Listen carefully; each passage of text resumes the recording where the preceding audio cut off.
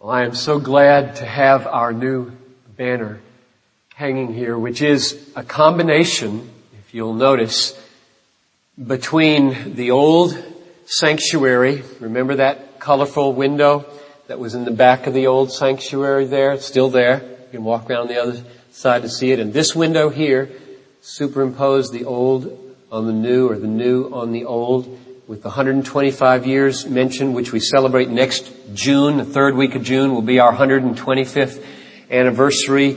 And hanging from that combination of the new and the old is the mission statement, which is on the front of this little brochure, that we are here spreading a passion for the supremacy of God in all things, for the joy of all peoples. And I want to thank Mark Salzman and his team for working so hard on this banner and what it will mean to us as we visually allow all the different things that it says over these next months to get into our heart.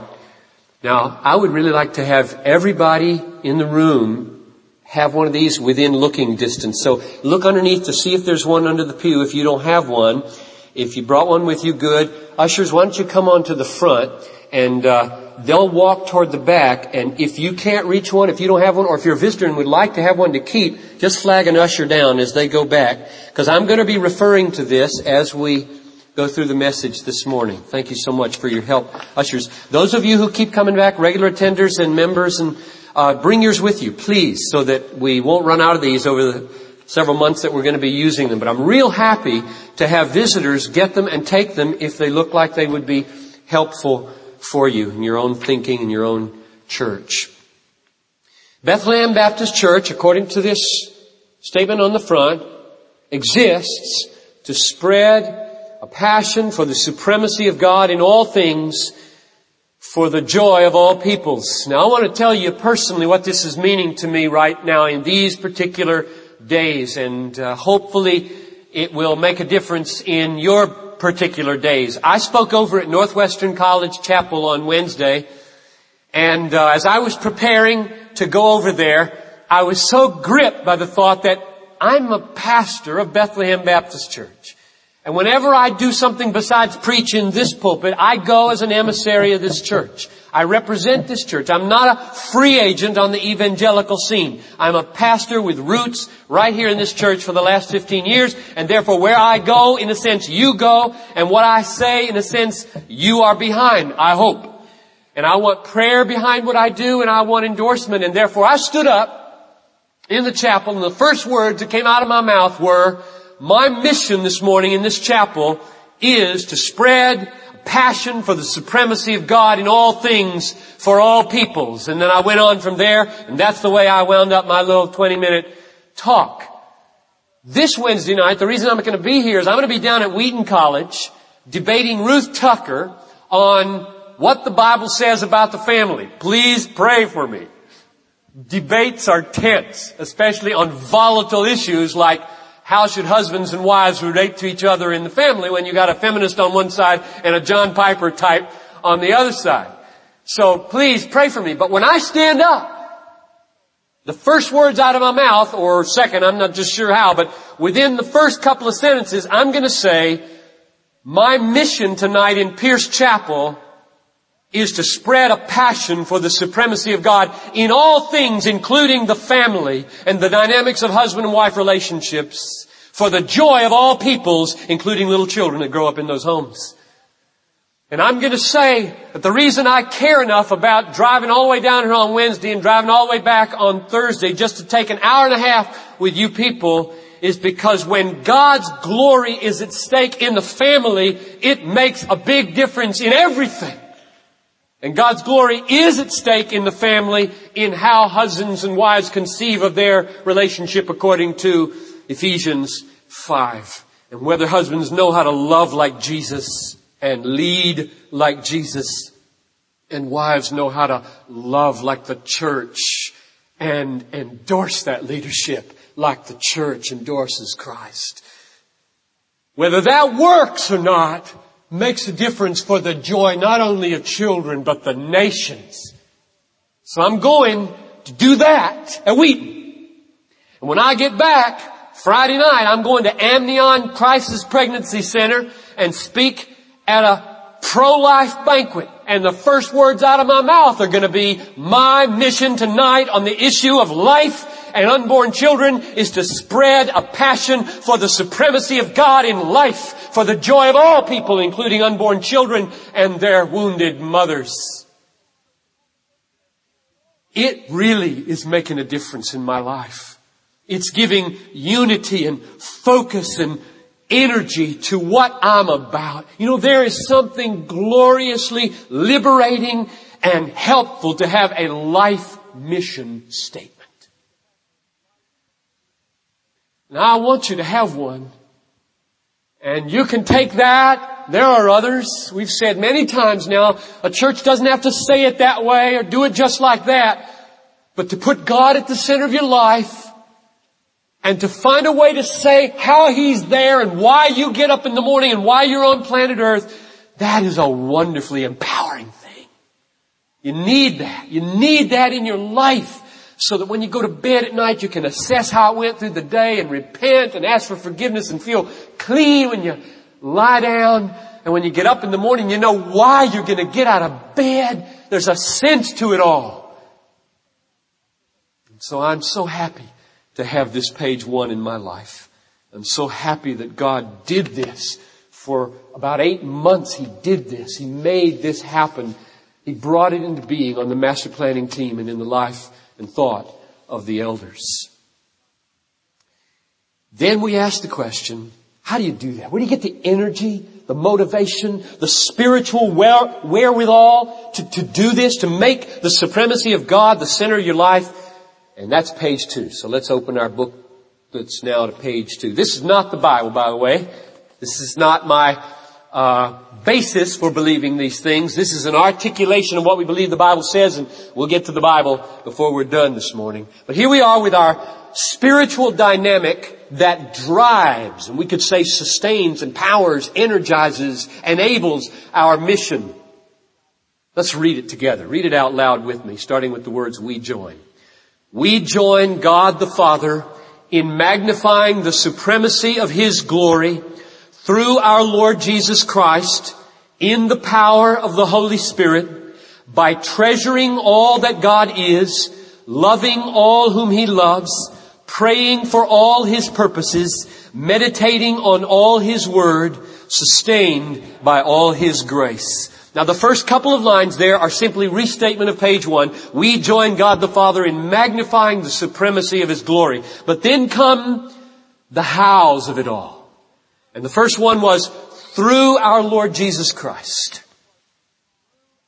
And the next one was by the power, or in the power of the Holy Spirit. And 2 weeks ago we said that what that means is this. Jesus Christ, the Son of God, eternal, one with the Father, came into the world and died in order that the wrath of God might be taken away from us, and that the curse of God that was upon us might be removed, and that the justice of God might be satisfied, and the sins might be forgiven, and the guilt might be taken away, and the righteousness of the Lord Jesus might be clothed around us.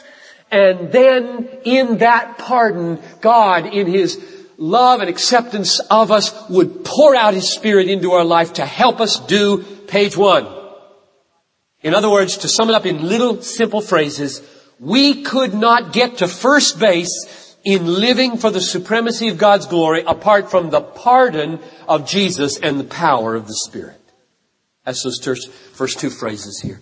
Through our Lord Jesus Christ means through all that He accomplished for us when He died for us on the cross. My only hope of eternal life, my only hope of knowing God, my only hope of fellowship with Him, my only hope of sins forgiven and guilt removed and wrath averted from me, my only hope is Christ died for my sins. That's all. That's my only hope. If that's true, then God smiles upon me in Him. And then the Spirit comes. And the enabling power comes. In the power of the Holy Spirit, we move ahead. Now, the next question last week was, How do you link up with the pardon of Jesus and the power of the Spirit? That is, what's the connection? How do you become the kind of person it counts for?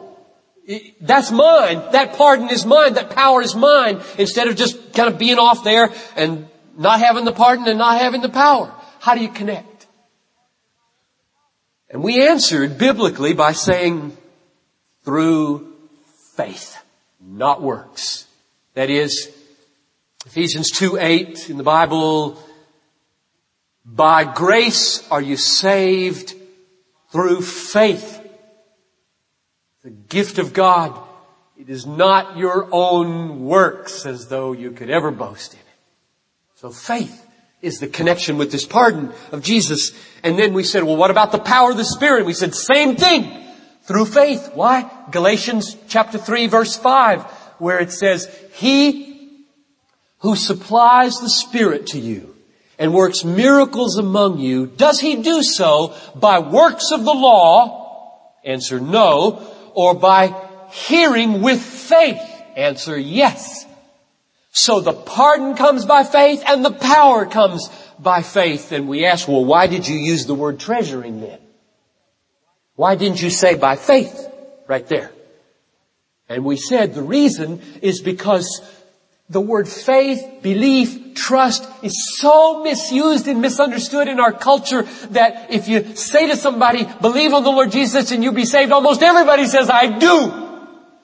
And so we said, well, what does it really mean? What does faith mean? And the Bible says it means with your head assenting to truth about Christ and with your heart embracing the reality behind that truth, cherishing it and treasuring it so that it satisfies your heart. That's faith. And if that's missing, this head thing isn't faith. That's what we're trying to get across when we say, by treasuring all that God is. Saving faith is more than a head knowledge about what God did for us. It is a heart embracing, cherishing, or I like the word treasuring it. It's a good biblical word. The kingdom of God is like a man who found a treasure. Everybody who is in the kingdom found a treasure and went and said, I'm done with everything else in my life. How can I have that treasure? And bought it with faith. Treasuring it. Treasured it. And then we ask the question, how does that connect with love? Loving all whom He loves. And the answer was Galatians 5:6. Neither circumcision nor uncircumcision is of any avail, but faith working through love. Faith works through love. How does that work? I wrote a whole book to try to explain how it works called Living by Faith in Future Grace. And just about all the other books are about the same thing. The way it works is this.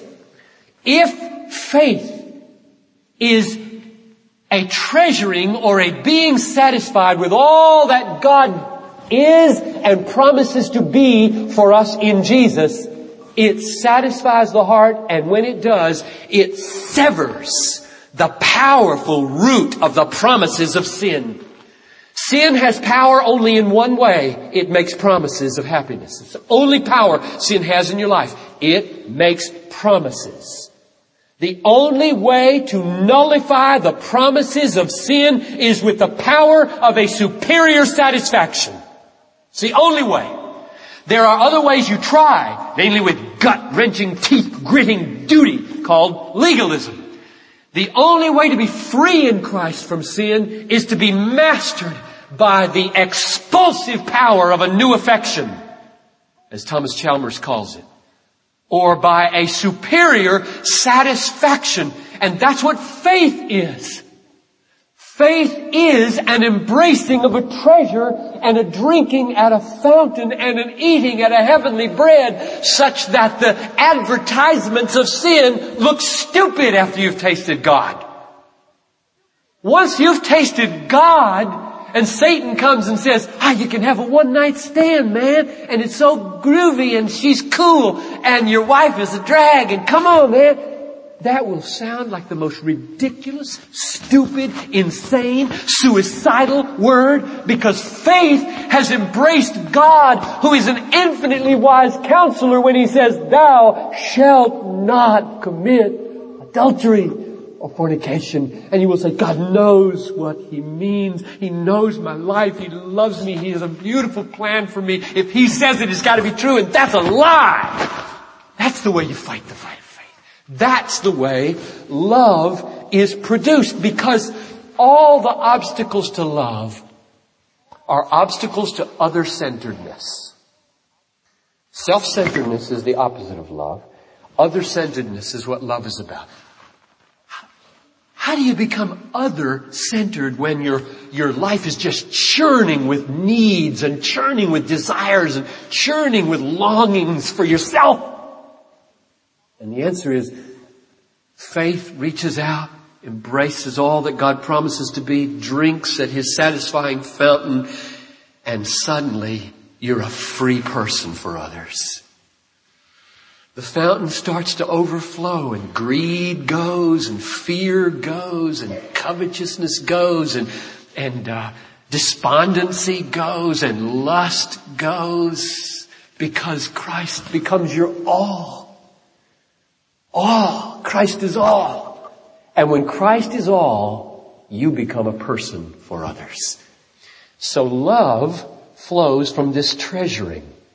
You got it? Let's sum it up so far. We've got 3 steps so far. Our church exists to magnify the glory or the supremacy of God. The way you do that is by visible faith called love. Let your light so shine that men may see your good deeds of love and give glory to your Father in heaven. And faith, the being satisfied with all that God is for us in Jesus, is what liberates you for love. Now, today's question.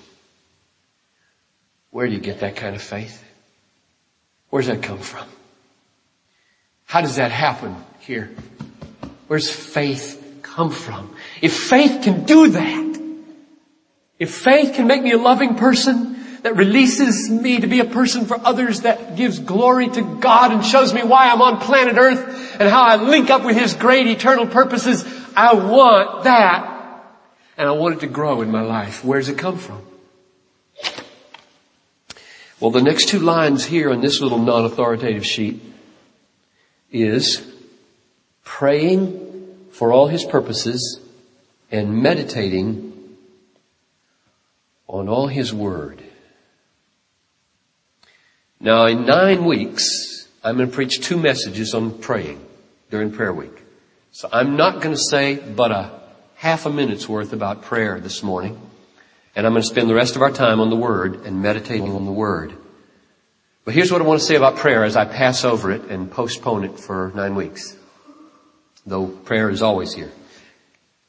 In Psalm 119, verse 18, the psalmist lifts his voice to the Lord like this. He says, "Open my eyes that I may behold wonderful things out of your law." He's praying. He's praying. And what he's asking God to do is open his eyes. Not just these eyes here. He can do that. He can see these black Hebrew marks on the scroll. But these eyes right here that discern glory and beauty and wonder, wonderful things, they open and shut kind of we know not how. And so he's praying, God, do it. I don't want to just read the Bible and see nothing. I want to see wonder. If you're here, if you're real, open these eyes. And so all I want to say about prayer this morning is pray that when you read your Bible. When you get up in the morning and you know from experience you've put an elbow on this side of the Bible, an elbow on that side of the Bible, and you've looked at this page and nothing has happened. And it's blank and it's empty. You know that. We've all had that experience.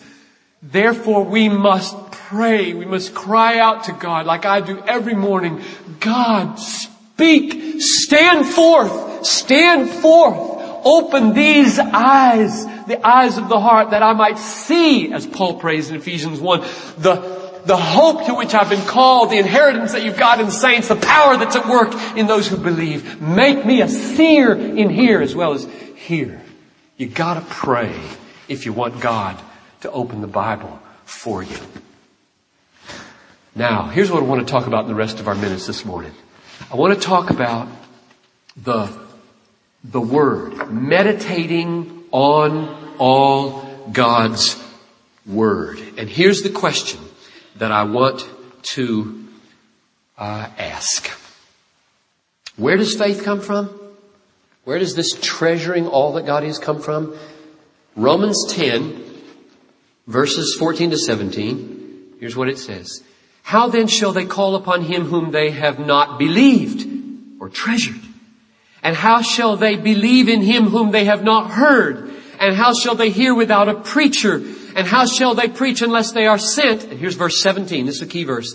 So faith comes from hearing, and hearing by the word of Christ. So here's my answer to the first question. Where does treasuring all that God is come from? It comes from meditating on all His Word, or hearing the Word of Christ, or hearing the Word of God. Faith comes from hearing, and hearing by the Word of God. Now that's so crucial. Tonight I'm going to pick it up and talk about practical things about meditating on the Word of the Lord. But here's the one question I want to ask this morning about this. I take His Word here to mean the Bible.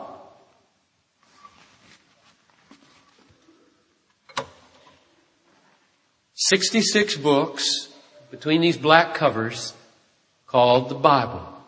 Been around for a long time. It's survived a lot of assaults. And the question that we've got to ask this morning, and this is no academic question, not for one person in this room, this is life and death now. Is this the Word of God? Is this the Word of God? Because that's what I mean it to be when I say meditating on all His Word. I mean this book right here. Meditating on the meaning of the sentences in this book. Now the question we've got to answer, and this is the only thing I want to do in the rest of our time, basically, is try to grapple with this question for you and with you. Is this God's Word? How would you decide?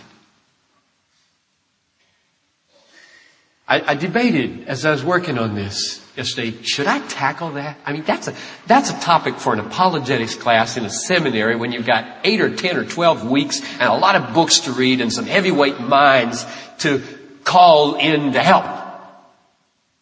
But then I thought, look, sure, that's a place for it, but we don't go to seminary anymore. And we've got to decide what's true. I mean, planet Earth is a raft floating in a sea of eternity, and everybody's fallen off into eternity. You're going to fall off. Some of you will fall off before this year's over, probably. 9 weeks and some will die. All of us are falling off this raft into eternity, and there are a few books lying around on the raft. You gotta decide. Or either you just close your eyes, say, You can live that way. A lot of people do. We don't have the luxury. I, as a pastor, I say, well, I'd rather let somebody in seminary answer that question. I'd rather point them to a nice big thick book on the inerrancy and authority of the Bible and let a scholar do this thing. But authenticity is at stake. You have to decide today whether you're going to believe this or not. You got to. Either you will walk out of here saying, I can't, or I don't know, or I'm agnostic, or I don't believe it, or I'm a rebel, or maybe, but you're going to decide something. You got to decide how you're going to do it. And that's what I want to try to answer. It's not easy, but here's my attempt. And this is really just an attempt for me to be a real Christian. I do not want to be a Christian because I grew up in a Christian home. That smacks of a terrible dishonor to the Lord. To say, I don't really have any reason to believe in you except my mom did. That's a dishonor to the Lord. So here's my answer. I'm going to put it in a little crisp core sentence, and then I'll try to unpack it a little bit. So if it sounds too simple, hang on. Maybe it is. Maybe it's not. We all come to our conviction about the Bible being the Word of God on different paths. And so I don't presume to say there's just one way. You know, if you're trying to decide that somebody is trustworthy, well, you might know that person in a way that I've never known that person and conclude that she's trustworthy. And I might know that person in a way that's totally different from you and conclude that she's trustworthy. And we didn't have the same experience of all, and both of them would be valid. So I don't mean to say every path to conviction is the same. But here is something I believe is at the center of all valid conviction about the Bible being the Word of God. It's this. Jesus Christ, as He is presented in the New Testament, has won our trust. And we have embraced His view of the Bible, as we have His view of everything else He talks about. Jesus Christ, as He is presented in the New Testament, as He is lifted up and proclaimed and portrayed in the New Testament, stands forth and wins from us our trust. And then we embrace what He teaches about the Bible, as we do about money, sex, and everything else He talks about. In other words, let me say it a different way. Jesus is such a powerful historical person that nothing has been able to conceal Him in His true glory. He has broken through every human limitation on word and historical tradition. He's broken through, and He has revealed Himself as authentic, so loving, so penetratingly wise, so uniquely authoritative, so devoted to God, so powerful in words and deeds that none is like Him, and He has won our trust. And therefore we embrace what He teaches about the Bible. I'll talk some about that tonight. What does He teach about the Bible? From time to time, having been won over by Jesus as He is portrayed in the Bible, and mark it, you've got to live that way. You have no choice. If you are to make any decisions about anybody outside your experience, it must be through a testimony, and you've got to decide whether what comes through that testimony self-evidences itself as authentic or not. And yet you ask questions. From time to time I ask questions like these. Is the portrait of Jesus that we have in the New Testament the result of fanatical delusion? Delusion. These witnesses are deluded. Did some religious zealots hallucinate and create all the teachings and deeds and deity and the atoning death and the resurrection of Jesus Christ from the dead? Is the magnificent Christ that I see standing forth from the witnesses of the New Testament froth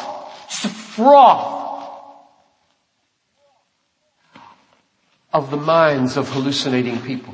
I remember driving down 35W up there near in New Brighton, and there's a big sign that says free foam with every beer. I thought to myself, great! Foam! Thank you! That's the way a lot of people. I mean, is this just the foam? You got these hallucinating minds and this magnificent portrait of a glorious, trustworthy Christ, more wise, more loving, more humble, more self-denying, more God-exalting, more powerful than anybody else, is just the froth. It's the foam on the beer of hallucination. You gotta decide. You gotta decide. Is that a good solution? Or I ask questions like, is the portrait of Christ that we have in the Bible an intentional deception, not hallucination, but an intentional fraud foisted on the world. A kind of Passover plot that we were all shaken and read about 25 years ago. That was the big thing, the Passover plot. For which then these fraudulent witnesses gave their lives. You got to decide. Does that make sense? Does that work? Is that a good way of handling this magnificent portrait of this self-evidencing, glorious being called Jesus? Is that it? Fraud for which they died and were whipped to pieces over and over again, like the Apostle Paul. 5 times 39 lashes for a fraud. Do you believe that? Or a third question I ask is, maybe the way it happened was that there was just a little tiny kernel of truth. A little tiny kernel. Jesus really was there and He really did a few little things and a little bit of teaching, a little kernel of truth. But over the decades, it has become so overgrown with exaggerated tales that no one could ever get back to the real Jesus of history, which would mean that the magnificence of this person is really the magnificence of the imagination of the community of Christ, which had no better historical foundation than a person like you and me. You got to decide. How do you account for this man that stands forth from the New Testament, who beckons you into a relationship and reveals a kind of glory and a kind of authenticity and a kind of love and a kind of insight and a kind of authority and power in deed and word that is unparalleled. Nobody ever spoke like this man. You got to decide. What are you going to do with him? How are you going to account for that? And my answer, as I go over those questions, and I've been all through the upper echelons of powerful German higher criticism on this, wrestling for years over there in Munich, Germany, in my little pantry of whether I could stand. And frankly, this doesn't cut any weight in the guild whatsoever, but I would die for it. I am not impressed with the reconstructions of the historical Jesus by the Jesus Project or any other project, and I am not impressed by those who write them. I'm impressed by Paul, Matthew, Mark, Luke, John, James, Jude, and the writer to the Hebrews. I am impressed by these men. I do not see them as lunatics or fraudulent, but I do see some lunatics and fraudulent people in the guild of New Testament scholarship. Not all. You can't say that in too many places. But when you've been through it and you've read about 30 years of it, and every generation produces its Jesus to fit its philosophical presuppositions, twisting and turning the Bible, denying this one this generation and affirming this one the next generation, you start to get to the place when you're 50 years old, which I will be in January, and you say, I'm not very impressed anymore with this stuff. You get a few strokes at a hotel in San Francisco for 3 days when you meet and you read high-powered, weird papers to each other. I'm not impressed, and I've been through it all. I'm impressed with the man, Christ Jesus, and His witnesses who laid down their lives to leave a testimony to us. And the glory and the self-authenticating beauty and trustworthiness that cries out from the Gospels with voices 10,000 times more compelling than anything I've ever read in any scholarly book. And I commend Him to you. I commend Him to you in the early morning hours, in the late night hours, when you're not playing games anymore and you know you're gonna die, you're gonna fall off this raft, and you got to make a decision about what's real in the universe. And there's no game playing anymore. What am I gonna believe? What am I going to hang my whole soul on? How will I meet the judge? So my answer is, these books don't have the flavor of hallucination or fraud or indifference to the truth. The portrait of Jesus that they present comes through with such authenticity and power that it illumines all of reality. I could dwell for a half an hour probably on this point alone. I just got to pass over it. That once you do say yes to Jesus, He is worth believing. He commends Himself. There's an authenticity here I haven't seen anywhere else in the world. Once you do that, a light streams into your soul that illumines pulpits and clothes and money and sex and family and politics and everything. Light just starts to stream everywhere as you start to interpret reality in relationship to God revealed in Christ in the Word of God. And all of that becomes secondary, buttressing to this commitment you made to the Christ that stands forth from the Bible and His view of His and His Father's Word. There's one more text I want you to look at with me before we go. And it's in 2 Thessalonians, and that's a hard book to find if you're not a real Bible dog. And so I'm going to tell you what page it's on. I think it's 1408 here. If you use the Pew Bible, that is. 2 Thessalonians chapter 2, verse 13. It's page 1408 in the Pew Bible. Little book that Paul wrote after he had been in a church for he founded a church, started a church in Thessalonica in Greece.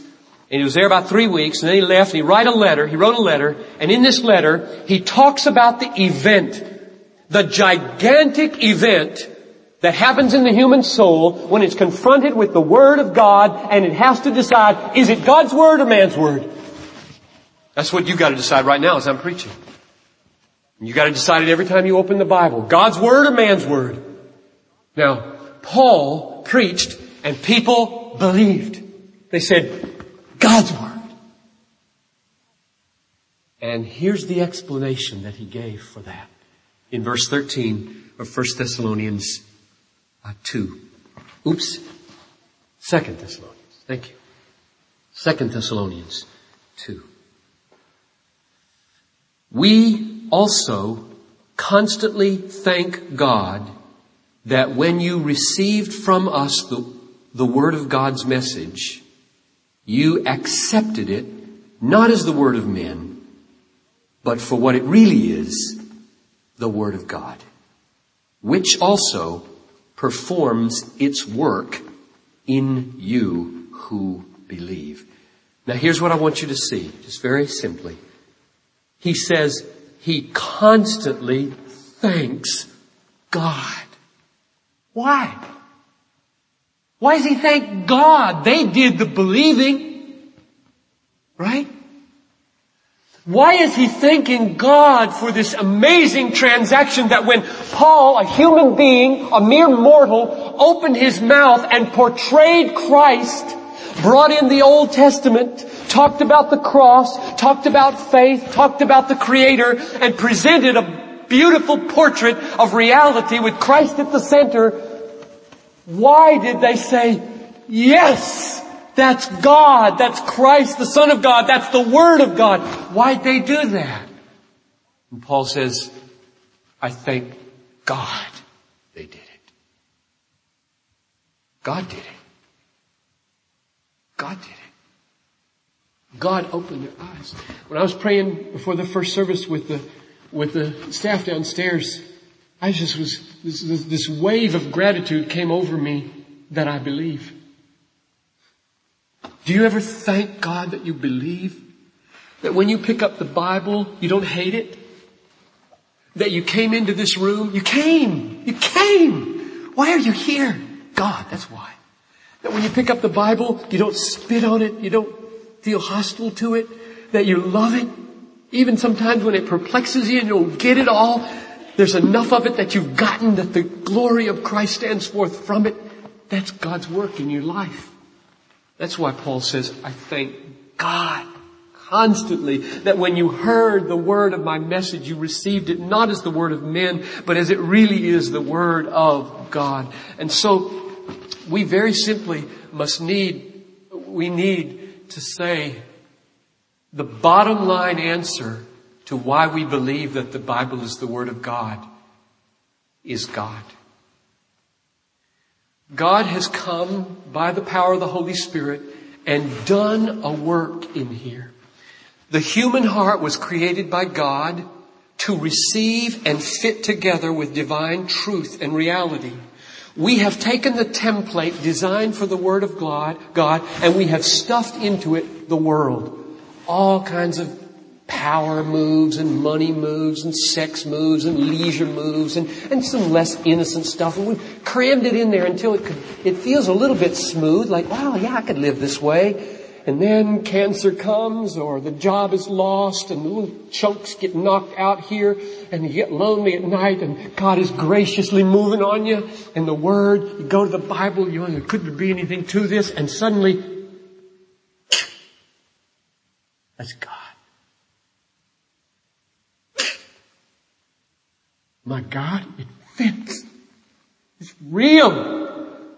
Christ is real. Every need I have, He will meet. The design of His atonement, the character of His person, His origin in the Father, His destiny in eternal life, His love of little children, His receiving of women, His touching of lepers, His wise rebukes of those who were cynical. This guy is real. And He fits. Click. And the next thing is, thank you. Thank you. Thank you that you opened my heart, dug enough of my pleasures and comforts out, and it fit. So the last thing is simply to ask, what are we going to do with this book? I want to talk about the practicalities of meditation tonight. But corporately, look at page 5 as we close in this little orange book, or mustard book, or whatever color it is. Page 5, first column, values relating to Bethlehem's spiritual atmosphere. I just want to highlight this so that you get it. The master planning team, when we said, well, if the Bible is the Word of God, what are we going to do with it? Look at number 3 in that first column, values relating to Bethlehem's spiritual atmosphere. We value personal Bible reading, reflection, memorization among all our people. Look at number 5. We value the indispensable role of teachers and parents to impart biblical truth. Look at number 6. We value keeping the main things, maintaining biblical proportion. Number 7, we value the study of sound biblical theology. Number 8, we value being a people who are humble and teachable before the Word of God. Number 9, we value all services, committees, small groups, relationships permeated by the Word of God. Number 11, we value biblical self-denial. Number 19, we value efficient administrative structures shaped by the Word, and on it goes. It's clear that we intend to be a Bible-saturated church. And my closing appeal to you is to be a Bible-saturated person. Be like Spurgeon, who said, it is blessed to eat into the very soul of the Bible until at last you come to talk in scriptural language and your spirit is flavored with the words of the Lord so that your blood is bibline and the very essence of the Bible flows from you. Oh, how I long for us to be a people of one great book. I have never met a weak person who is a person of the Word. Never. All the weak people I know neglect the Bible. All of them. Everybody who lives in the Word is like a tree planted by streams of water that brings forth its fruit, and in everything they do, they prosper. I plead with you, renounce the power of television. Renounce the power of the newspaper and magazines. Renounce the power of hobbies and leisure and give yourself to the fountain that strengthens you. Don't you want to be a tree and not a little flimsy bloop, bloop, bloop? So many come into my office and say, I don't know what to do. And I say, tell me about your life in the Word. And it isn't there. Let's pray. Oh God, you are our great self-revealing God. You have not left us without a witness. I thank you. I thank you with all my heart for the Bible. I thank you for Jesus who stands forth from it in such a undeniable, self-authenticating, powerful and glorious way that he wins our trust, and we have no way to be authentic and have integrity if we do not say yes to this Jesus. And then we learn from him all that he says about the Word of God. And so my prayer, Father, is that we would not stand in the counsel of the ungodly, nor sit in the seat of scoffers, nor walk in the path of the wicked, but that we would delight in the law of God and meditate on it day and night. Lord, work that in your people, I pray.